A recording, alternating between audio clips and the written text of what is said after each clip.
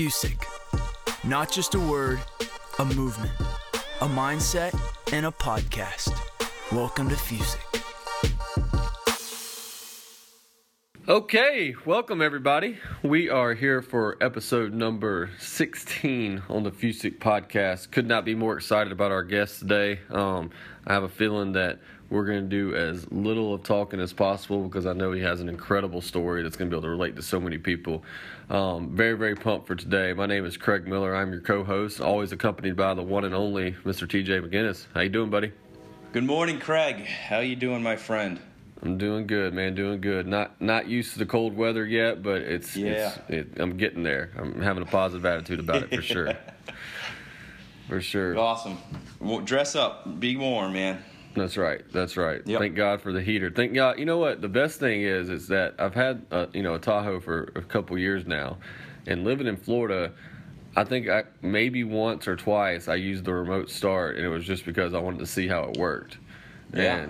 But now I was like, that thing comes in handy, getting the car warm before you get out there, you know? Yeah, it's great for now if you get some ice, you get the ice melted a little bit before you go out there and chip the ice away. It's awesome. So, I mean, I can turn my car on with my phone. It's unbelievable. I never even thought of anything like that. I didn't even know that existed until I got up here and people told me about it. So it's pretty neat. The unbelievable part, Craig, is actually you knew how to turn it on through a phone on an app. So I didn't do it by myself. Let's just say that. Awesome. Well, let's get into it, Craig. Let's get into our guests. Who do we have today, Craig? We have Mr. Dave Adams.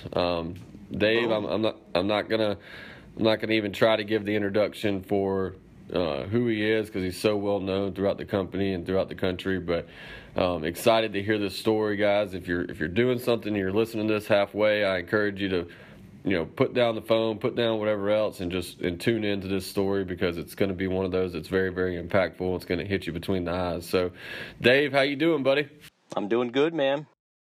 Good, man. Thank you so much for your time. I know you've got a ton of stuff going on. I know you're very, very busy, and we just appreciate you willingness to get on and tell your story, man. So thank you. But Dave, let's just kind of start by telling the listeners, who you are and what you do, and then also, get into kind of your story and what you want to share as far as, your Fusick story. Sure thing, guys. And I guess just to start things off, I mean, one of the things I wanted to say is, and TJ, I know I've hit you up a couple times over the past few months, but I was genuinely excited to see, or I should say hear, going back to the first episode of the Fusick podcast, and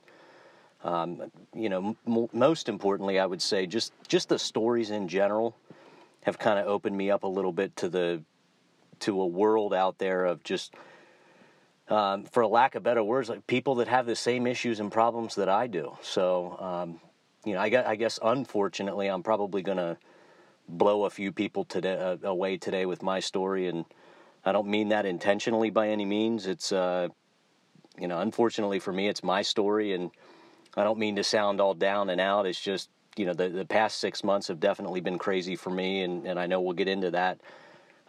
Prior to that, I had a fairly good run at life, and and again, it wasn't always like that either. So I'm pretty excited just to share everything. I mean, some of the stories that were pretty impactful to me, listening to Colby and Kevin Grant's wife, the story that Kevin Grant had said, and obviously David Murphy, and it's funny as I listen to some of those episodes, and even Andre. I'm sitting here in my world thinking, wow, you take all those stories, you throw them together, you mix them in a pot, and I guess that's my story. So, well, Dave, why don't you kick it off with telling a little bit about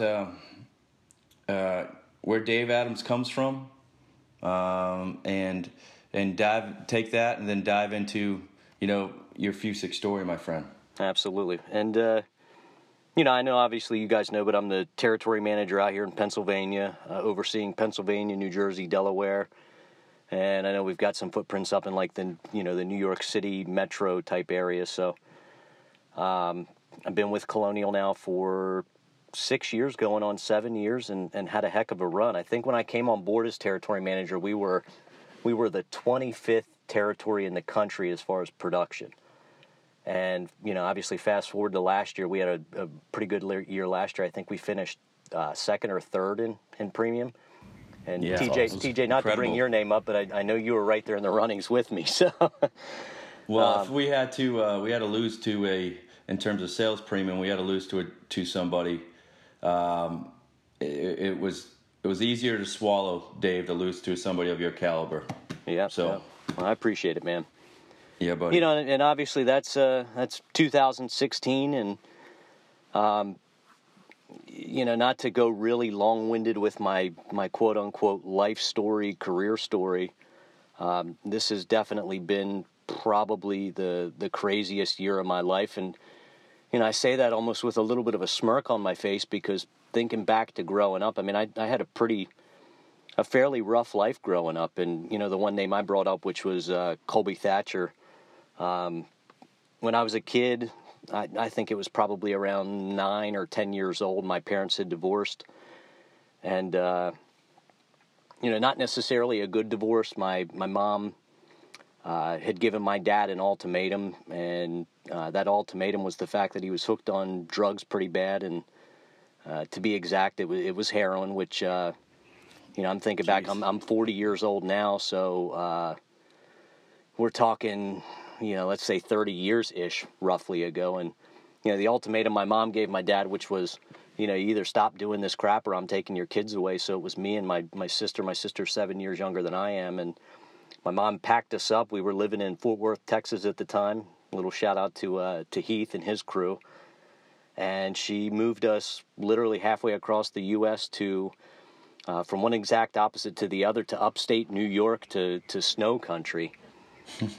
And from that time until I graduated high school, I think we had moved like 20 some odd times. Jeez. Wow. So, and it was good and bad at the same time. I mean, it was, as a kid, it kind of exciting going from place to place, and, you're not really, it doesn't necessarily hit home to the fact that we were moving because we were, number one, poor, and, we were looking for a new place to live, a better opportunity, and that type of stuff. My mom did a pretty good job from the standpoint of she, I think that's where I got my hard work instilled in me. She had always worked like two or three jobs to try to provide for me and my sister, and, my dad didn't pay child support or anything, and it was rough, and I make no qualms about that. I mean, I think it absolutely made me the person that I am today, and, it's not like I want to sit and dwell on the past and say, I had a rough childhood and, pity me and, all that other BS. But it definitely wasn't easy. And, I got to tell you, it's taken years and years for me to even open up about that part of my life. I was, I guess, embarrassed is probably the best word to use. It, when you grow up poor and, living in a 2-bedroom trailer. And it's funny. I mean, I think back to moments in my life where it was like, I remember in high school literally laying in my bedroom, and I stretched out, and you guys know me. I mean, I'm not a tall guy. I'm a whopping 5'7", and I remember I stretched out, from head to toe, or from as far as I could reach with my arm to my legs, and I could reach all 4 walls in my bedroom. And I remember to this day sitting there thinking, like, this is not what life should be.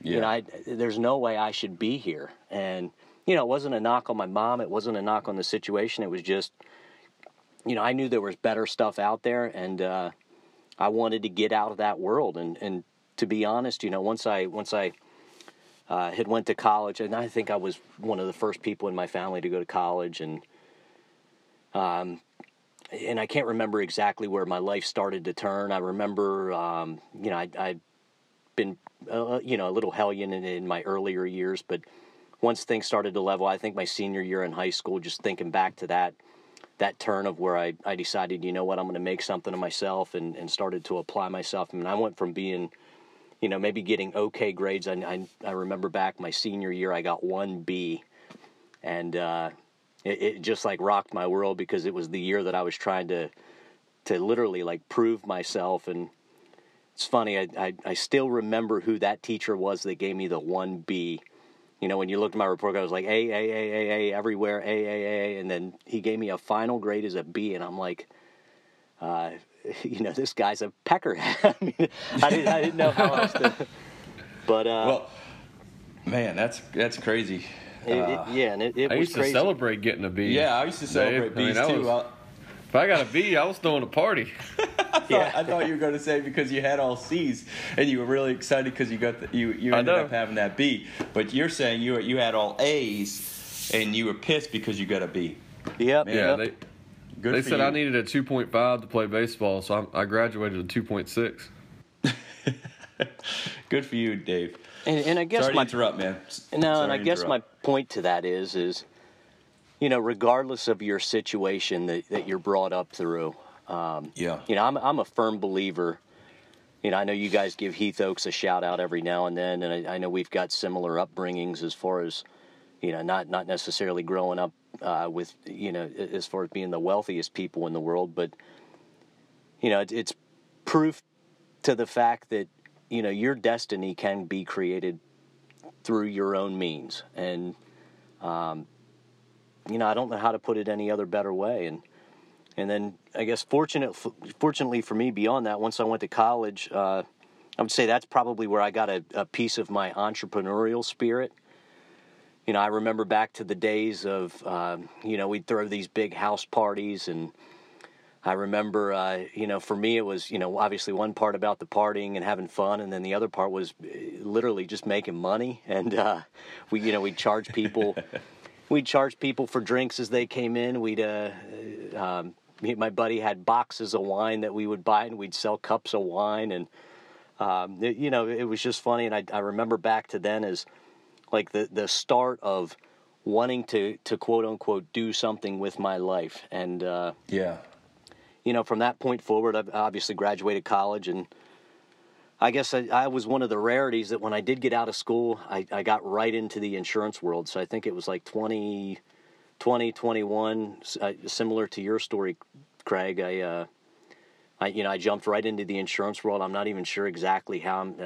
I know I can think back to the day of the interview and all that stuff, but you know, I remember sitting with the guy for the interview, and he said, "Hey, it's going to be a commission-only job, yada, yada, yada." And I'm thinking, you know, I know I don't want to go out and make just, you know, $30,000, $40,000 a year. And I got to tell you, I mean, I got about as much flack as you can imagine for getting into that type of career opportunity, whether it was from my friends, my family, you know, just everyone in general. And I remember in particular, I had a job lined up that they were going to pay me, I think it was like $45,000.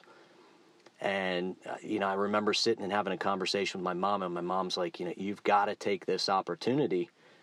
You know, these things don't come along like that every day. And, you know, it was, you know, substantially more than she was making at the time. And, you know, I said, I don't know, you know, I want to go out and I want to do more. And, you know, obviously fast forward to now is probably the best decision I had made in my life. You know, I got to believe I made more money than any of my friends. And, you know, from that point forward, it was the good life. So, you know, and a lot of good came out of that. I actually met my wife in college, and that's great. Yeah, we've got two great kids, 10-year-old and an 8-year-old. I got a 10-year-old boy and an 8-year-old girl. And I would say, you know, the years of college up until, and I hate to say it like this, but 6 months ago, I was quote unquote living the dream. And I don't know how to say it any other better way. You know, I had the car I wanted to drive, the house. You know, all my friends looked up to me. Everything. I mean, I you know, in my mind, I had the world by the feet. And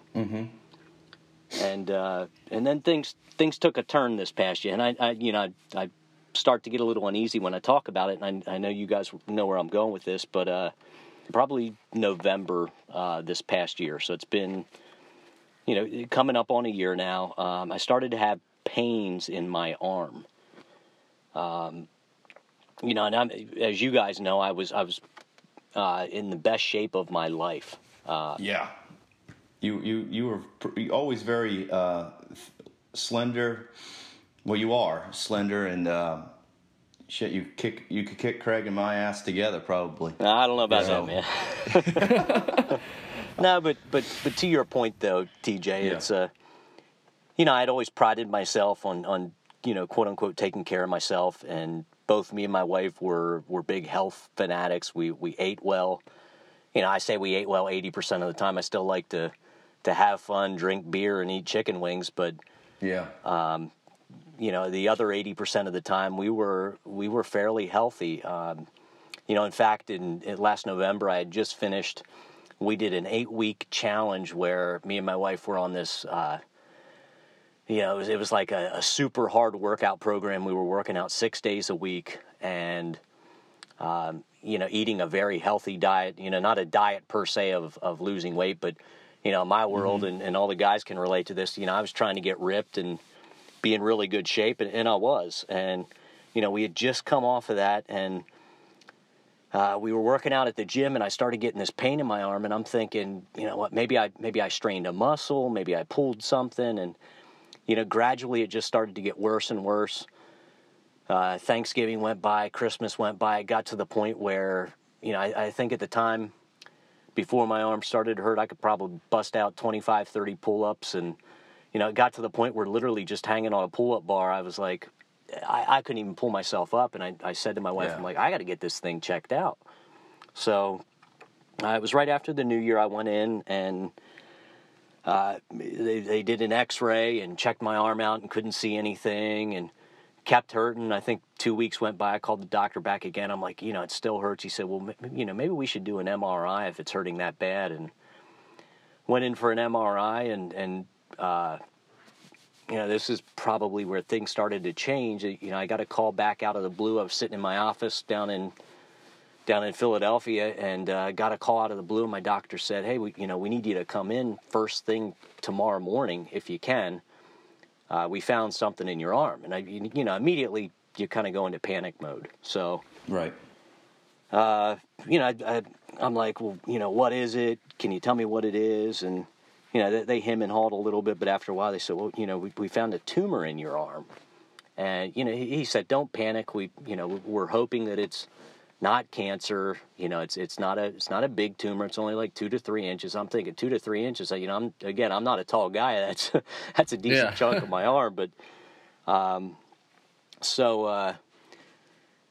over the course of the next week or so, we met with a couple doctors.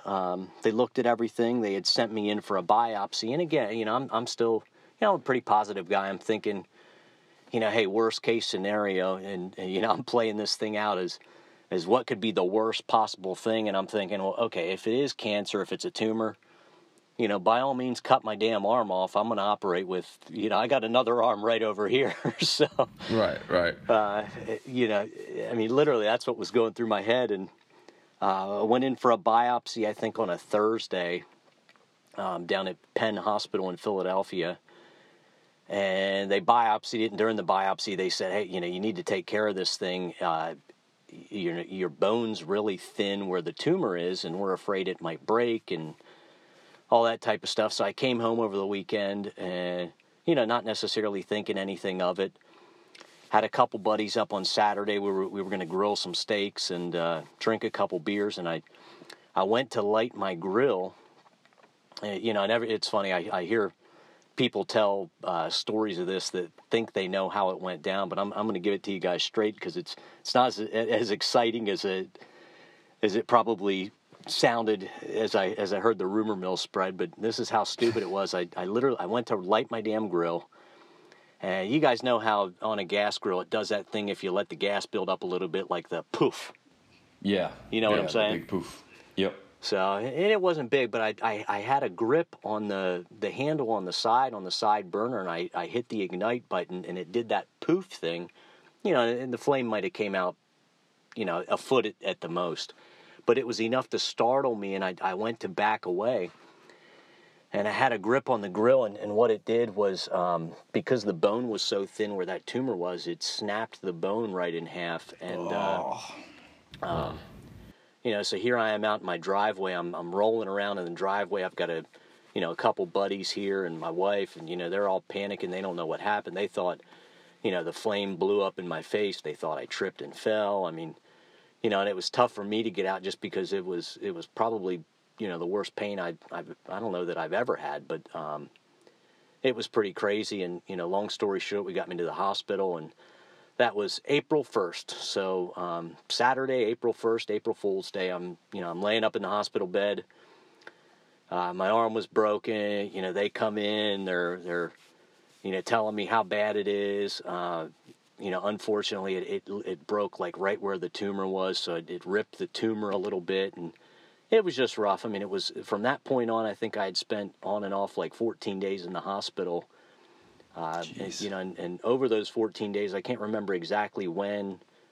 In the mix of all that, but I would say I had the worst conversation I've ever had in my life with a doctor, and that was the results of the biopsy that they had did. And I say this wholeheartedly. A lot of it, to be just completely honest, was a big blur in my life. But I remember me and my wife sat with the doctor, and he said, she said, hey, we got the results of your biopsy, and it is cancer. And I was like, what? I mean, you literally, you could have pushed me over with a feather. And, whether the next point is, unfortunately it gets a little worse. They said, it's cancer, and, through the biopsy, we think that it's kidney cancer. And I'm sitting there. Shock is probably an understatement. I'm looking at the doctor. I'm looking at my wife. I'm like, kidney cancer? What the hell are you talking about? Kidney cancer? Yeah. What is this? And they said, well, we want to make sure what we found was correct. We want to do a CAT scan of your entire body just to see if your kidneys, are showing any evidence and that type of stuff. But same thing. They try to smooth things over. They say, don't panic, and all that happy horse crap. And so, long story short, I go in and get some more scans and stuff done, and it came back that I did, in fact, have kidney cancer. And, again, it's amazing. I had no symptoms, no signs, no anything. And, I'll kind of cut to the chase just to wrap this part of the story up. But the fact of the matter is I have a pretty substantial tumor on my right kidney. It's about the size of a baseball, and it had spread to my liver. I think I've got, not that I think I've got, I know I've got 10 spots on my liver. It had spread to my liver. The largest one being about a centimeter. So they're not, it's not bad. It's just the fact that I've got a bunch of spreading on my liver. It had spread to my pelvis, obviously my arm, and my one of my rib bones it had spread to. So, to say that my world was flipped upside down is, I don't even know what to say. To be honest, it just, in the blink of an eye, it had all changed for me. I keep on saying unfortunate, and I hate to keep using that word, but.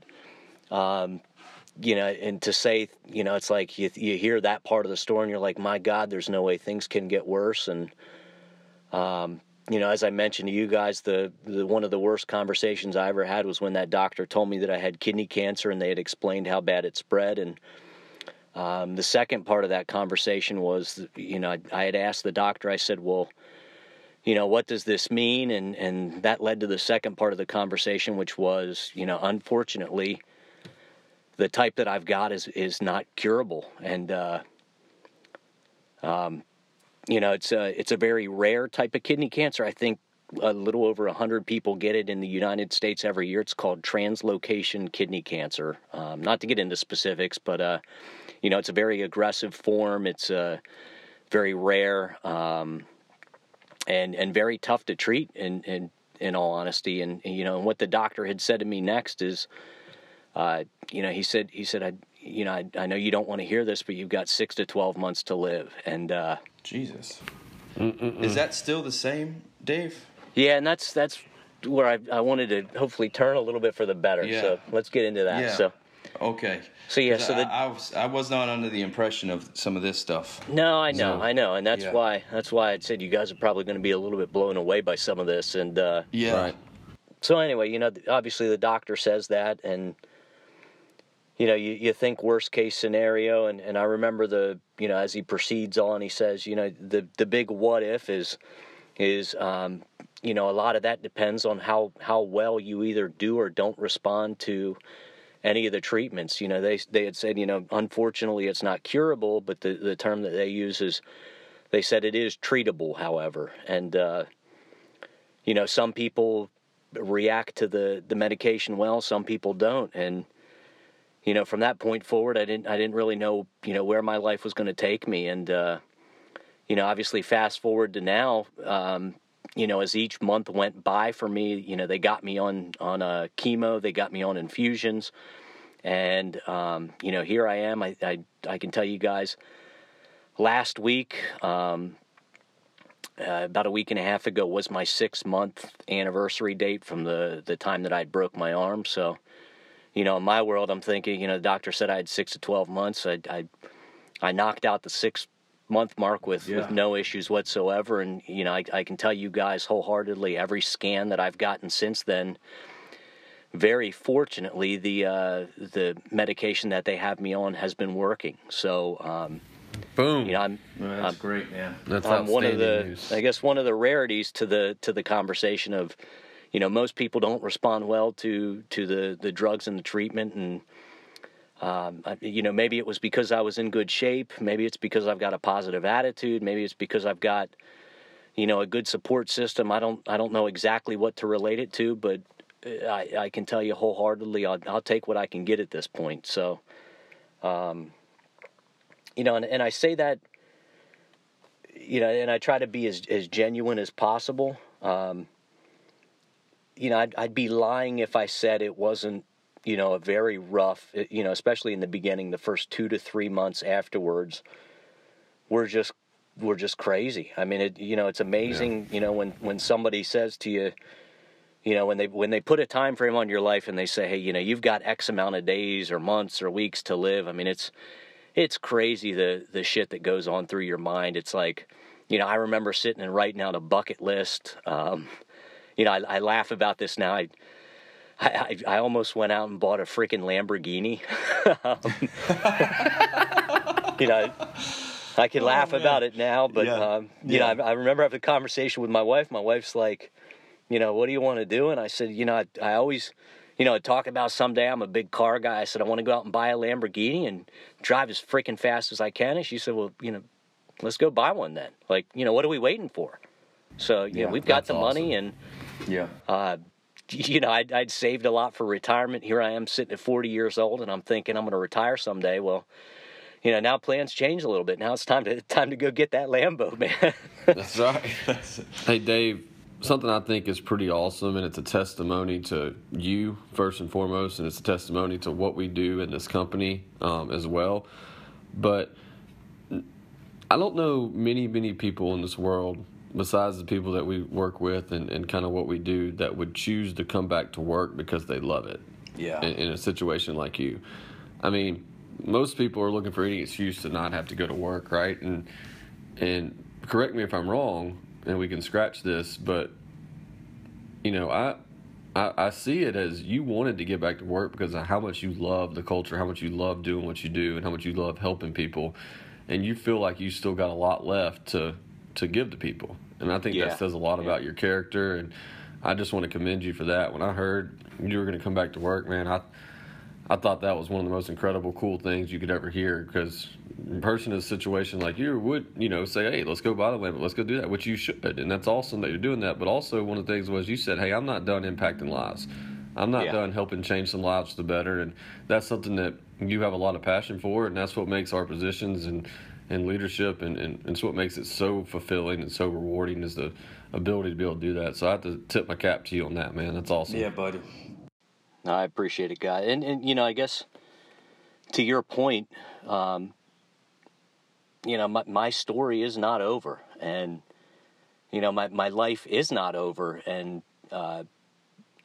you haven't reached your cutting yet, man. Yep. Yeah, and you're right. I mean, I by all means, I can tell you, I could have absolutely sat at home for the rest of my life. I mean, I'm, I qualify for long-term disability, and in all honesty, that's just not where I saw things going. And, I didn't want to sit around, I say sit around all day, but, obviously trying to recuperate and deal with things. But, I spent probably the last 2 months or so just trying to figure out, can I handle it? What I mean by that is, I have to take chemo every single day, and it's definitely a new life that I've adapted to. I can tell you, I'm definitely a changed person. And some of the internal thoughts that I struggled with when I decided I wanted to come back. Number one, am I the same person I used to be? And the answer to that question is absolutely not. I'm not the same Dave Adams that I was before, and some of that's good, some of that's bad. I'm still unsure of how that'll translate in the business world. Some of the things that mattered to me maybe 6 months ago, that they just don't matter anymore. And the things that I thought were problems 6 months ago are literally so minute in the whole scheme of things. And so true. Some of the problems that people have, and I think back to when I was in the business again a year ago, and I'd hear whether it's one of my sales reps or a manager complain, or a client calling and complain and say, hey, our billing's messed up, or hey, my phone doesn't work today, it's the end of the world. I'm thinking there are absolutely bigger problems than that. I mean, you make it a worldly issue. It's like, we've got people in Puerto Rico right now that don't know if they're going to be able to drink water, and right. Don't know where they're going to, they're going to wake up tomorrow and don't have a roof over their head. And it's like there are definitely problems that people are faced with every day that are absolutely a lot bigger than you or me combined. And, so that was like first and foremost. But the second piece is, for me, I guess this is a way to fight back. In all honesty, it's like, cancer had kicked my ass for like 2 or 3 months. And, I remember waking up one day and it's like, I'm tired of this bullshit. Like I am tougher than you. Yep. You're that man. I guarantee. And, I'm going to start fighting back. And I know you guys follow me fairly well on Facebook, but I remember the turning point for me was my whole, and I hope you don't edit this out, but my mantra of fuck cancer, which yeah, buddy, that was awesome. I say that pretty boldly. T-shirt. I have a fuck cancer T-shirt. Yep. Good hey, deal. I will say, Dave, that for everyone who said I couldn't is definitely what the trademark is, but for most of my college and a lot of my life, that 4 was replaced by something very similar to what you had right there. So I understand the attitude and I understand the mindset behind that, because sometimes you need that extra chip on your shoulder to be able to accomplish something that you want to accomplish. And right now, you had a doctor tell you that you couldn't do it. And you got cancer telling you couldn't do it, and you're fighting back and you're kicking its ass, and I love it, man. I love what you said about, there's 2 instances in my life where, I always think about that relate to my favorite Bible verse, which is Philippians 2:14, and that is, do everything without complaining. And, my grandma always told me that worrying is a sin. And so I always said, if I can live each day without complaining and not worrying, I said, most of the time your life's going to be pretty decent.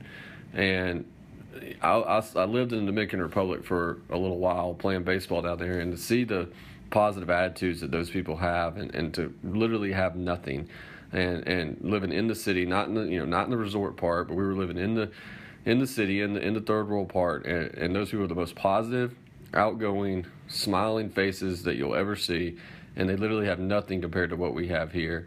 And then this does not even come close to comparing to getting diagnosed with cancer at all. But, when I got diagnosed with epilepsy, it was another point that was like, hey, I'm not Superman. I'm not invincible. And, I better make sure that I live every life to the, every moment in life to the fullest. And and do it as much as possible. And I think that that's something that everybody has those days and those times in their life where you've got to say, okay, I'm either going to go in this direction or I'm going to go in that direction.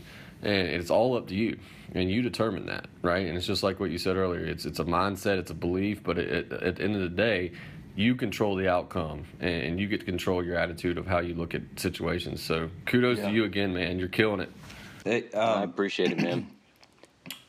Dave, this is a personal question. I'm just kind of reflecting, and I've been taking a little bit of notes of some of the stuff you were saying. But have you ever looked back at your life? The whole saying, you can never connect the dots moving forward, but you can connect the dots moving backwards. And have you ever looked at it, your all the struggles that you went through, childhood, different struggles along the way, and said, you know what, these struggles I went through is helping me, being prepared for me to fight this awful disease? And if you didn't have some of those kind of heartaches or some of those things that occurred to you with your parents, your father, and moving 20 times and being uncomfortable, being comfortable, being comfortable, being uncomfortable, all those different things happen.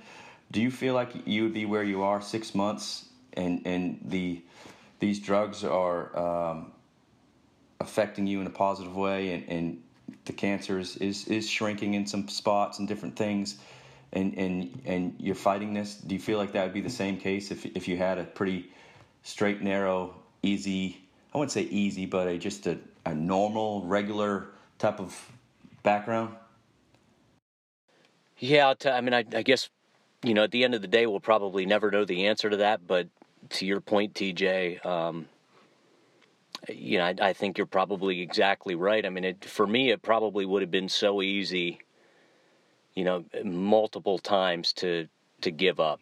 I can tell you, just thinking back to my first month of being diagnosed, like I said to you guys, I think I was in the hospital for, on and off 14 days. And, I didn't even jump into some of the really bad stuff. I just share one little tidbit with you, but, when I'd gotten out of the hospital, I was in there for, I think, on and off like 10 or 12 days. I got home, and I share with the people, I had a 15-inch titanium rod put down through my humerus bone, which was the pretty major surgery I got put through. And I can't wait to show you guys the pictures of the x-rays of that. It's pretty crazy, and I can tell you I set off all the alarms at the airport now by having this. But I think back to the day I got home from having that surgery. Here I am. I'd lost 22 pounds.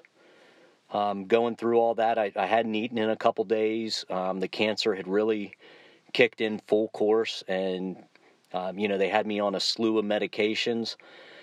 So my first day back home from the hospital, I'm thinking, hey, I'm finally out of the hospital. Things are going to go well. And I ended up having a blood clot in my lung, and almost died. And, and I say that so nonchalantly, but, it's funny thinking back to it. I said to my wife, I'm having this pain in my back. And I thought it was like my sciatic nerve or something like that. And it started to get worse and worse through the day, and I said to her, just let me lay down for a couple minutes. I laid down for like 20 minutes. I woke up, and I swear to you, I thought I was dying. And, come to find out, I get rushed into the hospital. Here I was dying, and I don't mean to say that with a smirk, but I actually had the medical terminology they gave me. It's called a pulmonary embolism. It's where you've got a blood clot that travels into your lungs, and 25% of the time when that happens, you die. And Jesus. Wow. So here I am. I got out of the hospital. I'm thinking things are going to turn for the better, and I'm right back in. And it took them a day or two to get that regulated, and got back home. So there were multiple instances where it's like, I probably could have curled up and could have said, unfortunately, this is the end. And I can tell you in my world, as I mentioned, you guys, I've got a loving wife and two great kids. And I think back to a conversation that I had with one of my best friends. He's like, you can't give up. He's like, that's not an option. he's like, it's never been an option for you, Dave. And, you know, thinking back to that, it's like, he's like, you know, I think you're right. You know, I can't, my kids need me here. My wife needs me here. And, you know, I unfortunately for cancer, you know, going back to my mantra, I'm like, you're not going to take me. So F you, cancer. Like, you know, I'm going to kick your ass. And, you know, you've got another thing coming, man. Mm-hmm. So. Right. Yep. But I love it, man. It's definitely made me a changed person. And, you know, again, just waking up every day. You chose to change in a positive way, though. Yes, you did it. You changed. It was your choice. And that's what's so hard sometimes for people to realize is no matter what's thrown at you, it's still your choice of how you decide to look at it. And kudos to you again. Hey, Dave, what last question here, just something we ask every week, and I think that you could probably give us one of the best answers. You know, if you could go back and give 22-year-old Dave or somebody just starting their career any one piece of advice, what would it be?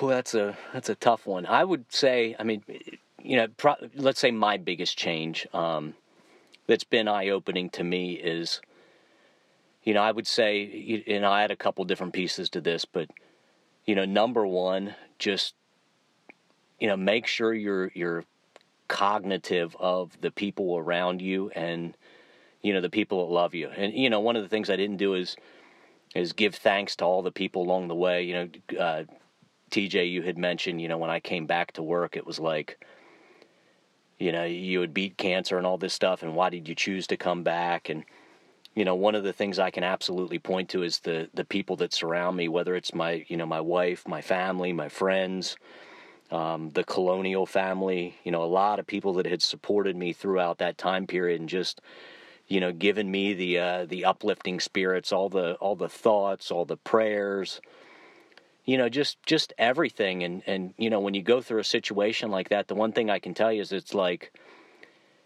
you know, I had never really taken time before to just tell people that I care about them. And, you know, just like stopping and smelling the roses every now and then and just paying close attention to your kids. And, you know, for me, it was something as simple as like telling some of my best friends that I love them. I mean, you know, wake up, you know, here's a quote for you guys. It's, one of my good friends had shared this with me. She said, you know, you're never going to live today again, or you're never going to get to live today again. So you might as well make the most of it. So, you know, when you think about that, it's like I can wake up today and I can be shitty. I can be mean to people. I can be an asshole, you know, or I can wake up today and, you know, I can conquer the world. I can be kind to people. I can be nice. I can tell people I love them. You know, I can take care of my people. That's probably the first part I would say. And then the second part that I would say is just be genuine, be who you are. And, you know, like I said, I hid a lot of my childhood and stuff, you know, as I'd gotten into the professional world. But, you know, to your point, Craig, I think it makes you who you are. And it does. Right. You know, especially in the sales world, I think that people don't want to deal with the stereotypical, like, used car salesman, the guy that's not a genuine person. And I think when people know that you're genuine, know that you care about them, know that you want to do well, you know, and there can be some superficial things to that. There can be you know, I want to drive a Lamborghini and I want to wear a Rolex watch because I was poor and because I didn't have that stuff when I grew up. And, you know, to me, that's okay. You know, I don't think that makes you a bad person. It's, you know, what I would tell you is don't be the guy that goes out there and does those things because you read it in a book, you know? Yeah. If it's not who you are. Or flaunt it all day long and tell everybody, hey, I have this or you're right, man. Yeah. It doesn't make you better than people, but you also shouldn't apologize for it. Nope. Yeah. And Craig, I think you had brought this up before about, you know, guys that get into the business, they start making a ton of money and then they start to change. And, you know, I'd always vowed, and Craig, I can tell you through these podcasts, I've learned to like, you know, I know we haven't hung out to the nth degree, but I've learned to like you a little, you know, a lot more. I remember back to one of the comments you said about, you know, you still like to drink Coors Light. And I got to tell you, man, that's always been my mantra. It's like, like I'm always going to be the guy that drinks Bud Light. Yeah. Yeah. I mean, I had a conversation with a guy yesterday. He was like, "You need to learn about wine." I was like, "Look, I'm not going to fake it. I don't like wine. I mean, there's nothing wrong with it. I'll buy you a glass of wine, and you can get wine, and I'll get a different drink." But it's just I used to try to. I fell into a trap at one point in my career of trying to like fit the mold of where I was. Where at the end of the day, people just want you to be yourself, just like you said. Just be you, own it, own who you are, and accept other people for who they are. And it's all good. I couldn't agree more, man. And I think if you look, act, and operate like that, you guys talk a lot about leadership and followership and servant leadership in particular, and I couldn't agree more. But I think if you start trying to be something that you aren't, I think that's where people start to lose faith in you. And I get a lot of questions about how did you become such a great leader and all that stuff. And I mean, I got to tell you, it's like one part, and I get so embarrassed, and I'm like you guys, I'm very humbled to the point of my upbringing and all that. People talk about you. But at the same time, I'm like, the stuff I do because it's me. I'm not doing it because I read it in a self-help book. And and I think we see a lot of that in our business, where it's like you see guys, it's like I need to acknowledge you or act and operate around you because I read it in a book, and this is how you become a great salesperson. I think it's okay to pick up things like that, but it's like, don't do it just because you read it in a book. Do it because you want to do it. Do it because you mean it. Yeah, and the ones who, you can smell it. You know what I mean? You can tell if someone's is trying too hard to be something they're not. Absolutely, man. Yeah. Yep. Dave, this has been a journey, impactful journey. That have taken us on these last 40 plus minutes, and it's been a pleasure to have you on our show.